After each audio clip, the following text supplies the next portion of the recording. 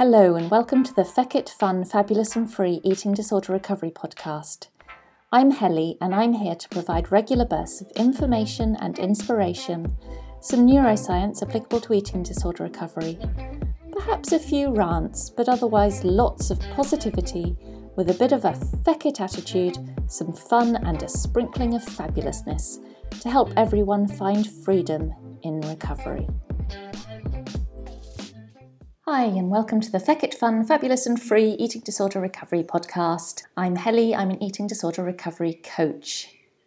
First off, I just want to apologise, well not apologise really, but just mention at the beginning of this episode that although I am not outside at the moment, I do have the French doors open because it's such a beautiful day and the birds at the moment are so loud.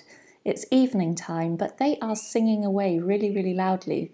So you might be able to hear them in the background when I'm speaking, and if you can, then that's all it is. I'm not actually outside, I am inside, but they are really noisy tonight. Anyway, on to today's episode. So today's episode, I want to talk about restriction. We often talk about restriction with eating disorders as a key symptom that then leads on to a lot of the other symptoms so common with eating disorders. And that in recovery it's necessary to break all the restriction in the how, what, when you eat and with whom you eat. But very often we don't stop and unpick what restriction in eating looks like and all the ways it can manifest. Because when you've had an eating disorder for any significant length of time, a lot of the smaller ways in which you might restrict how you eat or what you eat can be so habitual and ingrained that you don't even realise you're still doing them or that they're a part of the illness. And people around you are likely to not know that you have some of these restrictive tendencies, or they might have accepted them as part of what you do and not challenged them as you go through recovery because they don't consider them significant to the bigger picture. But the truth is that in eating disorder recovery, you could be eating thousands more calories a day. You could be eating 10 or 20,000 calories a day, and to the world you might look like you are doing incredibly well at this recovery game. Because to be fair, you would be. But on the other hand, you could be eating all that food, but still restricting. And that restriction can lie in so many of the decisions you make in the day, even the decisions that seem on the surface not even particularly food related. At the end of the day, as I say time and time again, eating disorders are very sneaky and they will try to negotiate every last thing with you in recovery, down to the smallest little detail. It's so important that you recognise where these eating disorder negotiations are coming in and where these sneaky attempts of the illness to keep you restricting are coming in, so that you can pick up on them and address them. After all, as I also say often, we don't negotiate with terrorists, so we don't negotiate with eating disorders. Therefore, in this episode, I'm going to talk about some of the ways in which the eating disorder can still push you into restriction in your daily decisions and habits, even when you think you are doing amazingly because you are eating huge volumes and facing fear foods like never before. And if you are eating huge volumes and facing fear foods like never before, then that is absolutely fantastic. Well done. I'm not taking anything from that achievement, and keep doing that. But also just be wise to where the illness still lurks for you. So what then am I actually talking about? Well, let's start with some of the more obvious ways in which restriction will manifest. It's eating to any limits in how much you eat. So if you're eating to a set number of calories in the day and see that as a maximum and not as a minimum, or if you're eating to a meal plan that you won't allow yourself to go above even if you're hungry, or if you have limits to how much you will allow yourself to eat at each meal or snack and you won't let yourself eat more than that, even if your brain and body are screaming at you for more, or even if they are just gently trying to nudge you for more, then that is restriction. And that type of restriction is quite easy to spot and easy to address in what you have to do. Okay, perhaps it's not easy in practice if your brain is causing chaos for you and generating a massive fear response. But that's for another episode. At the end of the day, restricting in terms of limits of calories, meal plans, seeing them as maximums and not minimums, that is quite blatant restriction. And alongside this first point would be only eating foods in certain amounts and never more. So whether that's the number of scoops you have of something, whether it's weighing it to a certain limit you won't allow more of, whether it's only a certain number of portions of whatever it is, that is again a certain restriction if you will never let yourself eat more than a certain amount of one particular food. You might also have rules of how many of something you will let yourself eat in a day or in a week or in a meal. Common things here are how many times people will let themselves have chocolate or white bread, or bread at all for that matter, or ice cream or other sugary foods, or even meal rules such as only having a certain meal once a week and never more than that. For example, you might say, well, I've already had pizza this week, so I can't again until next week. There are no rules as to how much of something you can eat in a day, in a week, or even in an hour. If you want to eat white bread smothered in chocolate and ice cream and pizza and so on all day, and nothing else at all, then that is absolutely fine.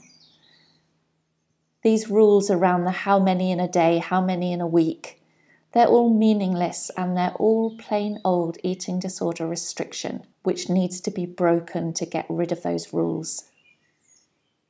You might also have rules around only eating certain types of food at certain times of day. For example, chocolate can only be eaten after a certain time of day. Cereals can't be eaten after a certain time of day. Pasta is a food only to be eaten in the evenings, and so on and so forth. Once again, these are all ways that the eating disorder will try to stop you eating what you might really want when you actually want to eat it. There are no rules on what you can eat and when you eat it. If you want to have pasta for breakfast, then you can. If you want to eat chocolate as soon as you wake up, then you can. If you want to have cereal for dinner, then you can. There are no rules. The only rules around that kind of thing are things that society has created. They're just societal norms. It means nothing to your body. Your body doesn't understand what society decides. And in eating disorder recovery, your body will tell you what food it wants and when.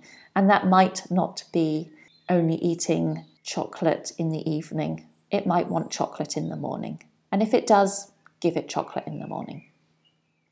And while on the day-to-day eating topic, there's also another very common eating disorder tactic in which the disordered brain will compare to what you ate yesterday or the same day a week ago and not let you eat more than you did then, no matter how much you want to.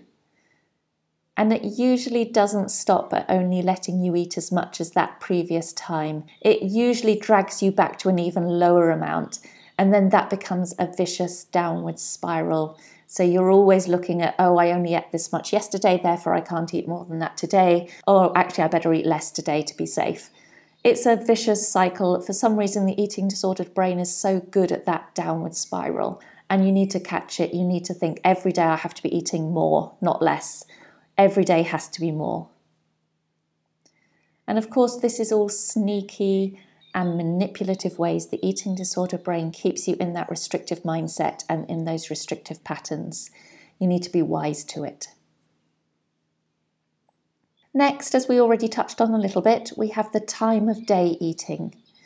Only letting yourself eat at certain times of day. And in recovery, you might think this is okay if you're eating huge amounts more than you ever used to at those times of day, and even facing massive fears at those times of day. But if you can't let yourself eat at other times, then that's a problem.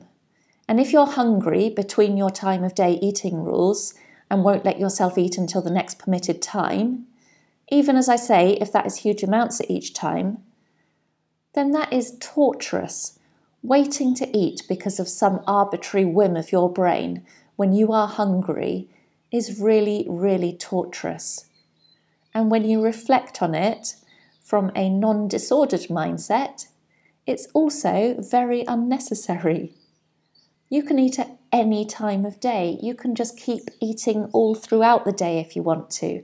There are no time of day rules, and you need to be able to let yourself eat at any time of day so that you don't get stuck in that rigidity. And then if something happens at 4 o'clock when you'd usually be eating, you could be flexible around that and think that's fine because I can eat at 3 o'clock because this thing is happening at 4 o'clock and it's not a problem. And as well as times of day eating, it might be you have rules about only eating in certain locations or with particular people, or that you will only eat if you have a reasonable amount of time to do so. In recovery, you need to find all these rules too.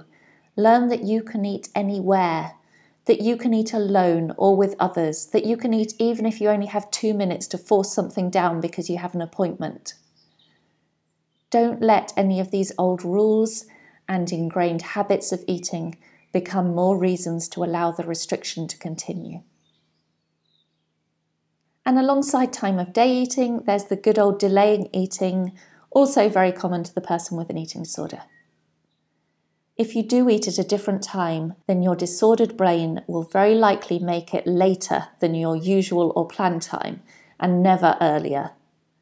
This almost certainly stems from the fact that when you are eating restrictively and actually very hungry, if you eat earlier and then have less permitted food left for the rest of the day, you can feel really, really depressed, and it can be really hard to get through those then longer hours without more nourishment and more food that you'll let yourself eat.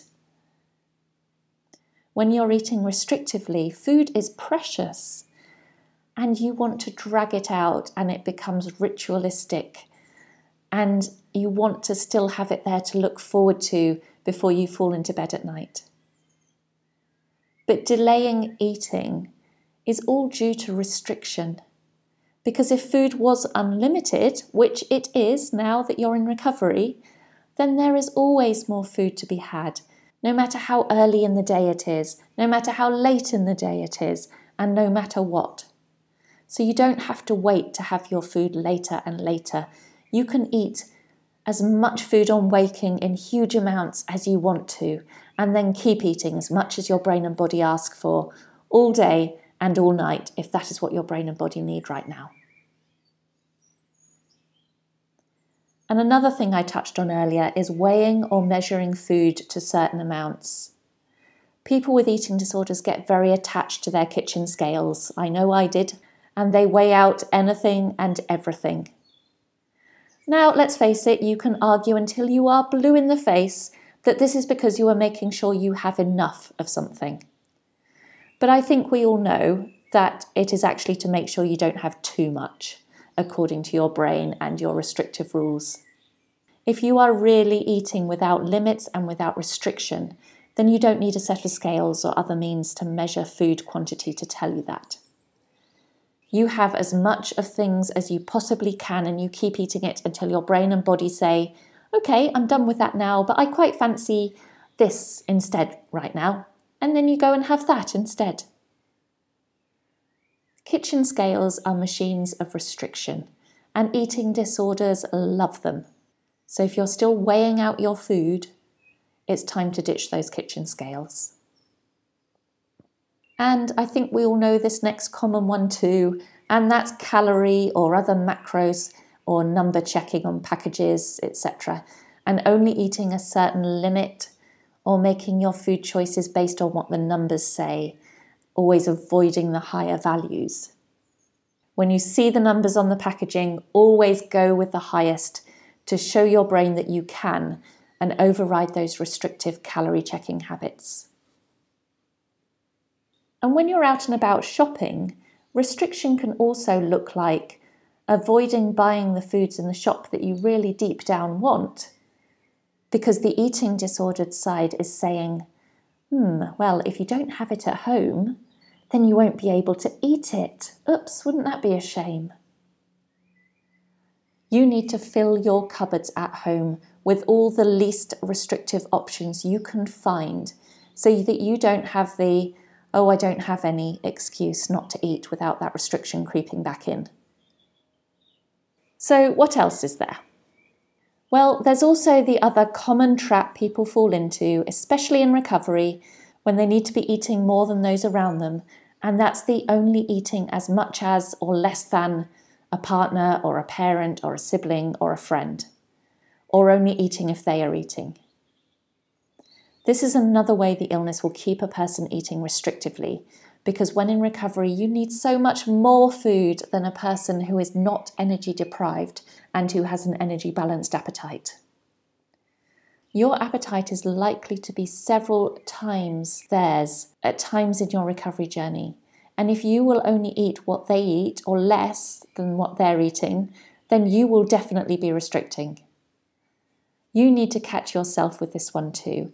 If you get the thought, I can't eat that because they are not, or they have only had X amount, so I can't have more than that, deliberately go and eat a lot more than them and trust your hunger, your mental hunger as well as your physical hunger, because that's the hunger and appetite that will take you to recovery.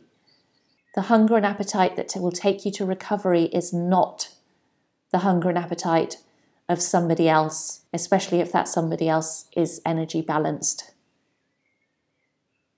And then there is the special diet restriction. Now, please don't come back and bite me on this one. I'm not saying this is you, and if you need a special diet for medical or other non-eating disordered reasons, then you know what's true for you.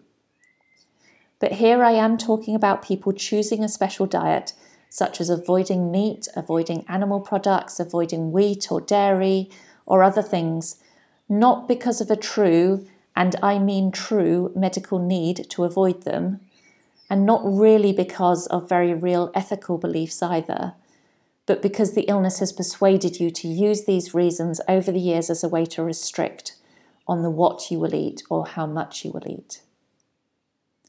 And this one, as I say, only you know deep down what's true for you, and that's where you have to be honest with yourself.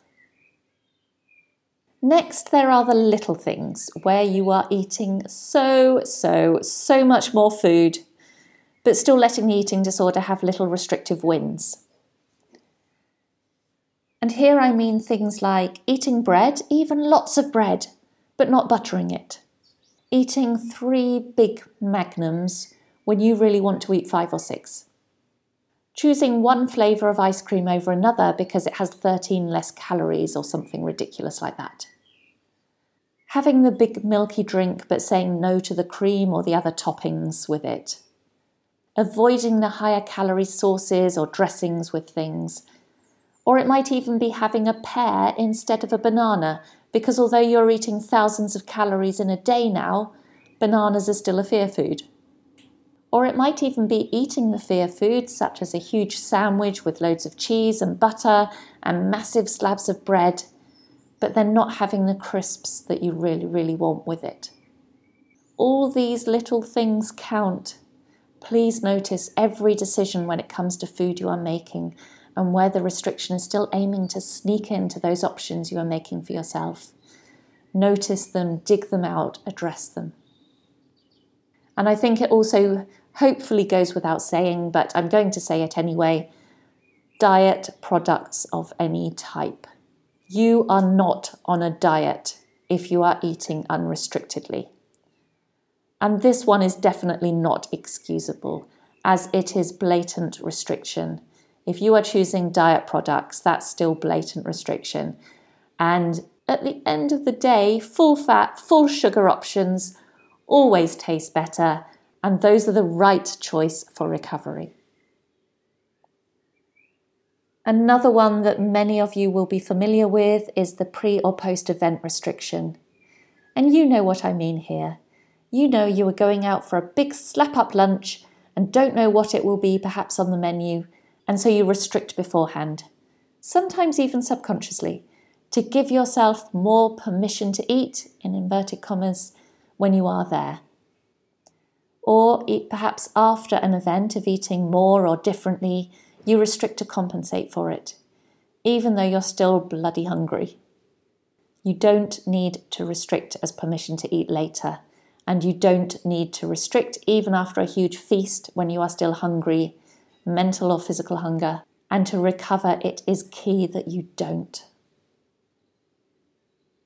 And when you are eating with less restriction, you are inevitably going to notice weight and body changes because your body is hungry, malnourished, and needs extra flesh for it to heal and thrive, as well as let you mentally recover. But one way many restrict is if they notice their weight has gone up and judge it to be too fast or inappropriate, and so cut back their intake and restrict to try to slow the rate of gain down or even stop the weight gain altogether. Of course, this is still disordered and this is still restriction. Recovery means letting go of any attempts to manipulate your body weight and shape, and so it means eating without any restriction, no matter how fast you think you're gaining weight, no matter how much weight you think you're gaining, or what your brain is telling you about that. And then there's the eating more but not what you actually want to eat. Not following your body cravings, but telling yourself you're eating more so it's good. Trust your body to guide, and don't restrict and don't judge it on the what it wants you to eat or how much of it wants you to eat. Your body knows what's best for it, and it will guide you if you listen, no matter what it's trying to get you to eat or how ridiculous you think it is. It's only asking for these things because it needs them. And of course, here too comes the using compensatory means as a way to restrict as well. It could be exercising as a way to restrict your intake or compensate for your intake.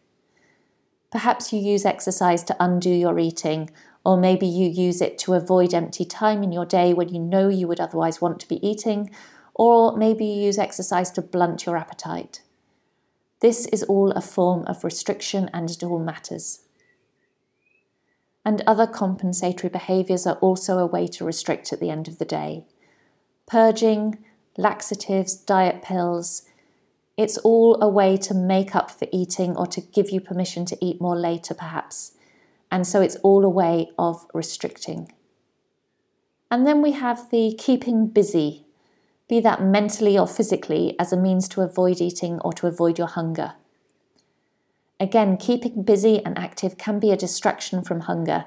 And if you're on the go constantly, it will also put your body in a state with more cortisol and adrenaline flowing, which block your appetite. This is also a form of restriction. Notice what you're doing. Notice when you're trying to keep yourself busy to try and block your appetite or to avoid your hunger, and aim to rest and relax more. And let the hunger in. And then please, whatever you do, respond to that hunger. Unrestrictedly respond to that hunger.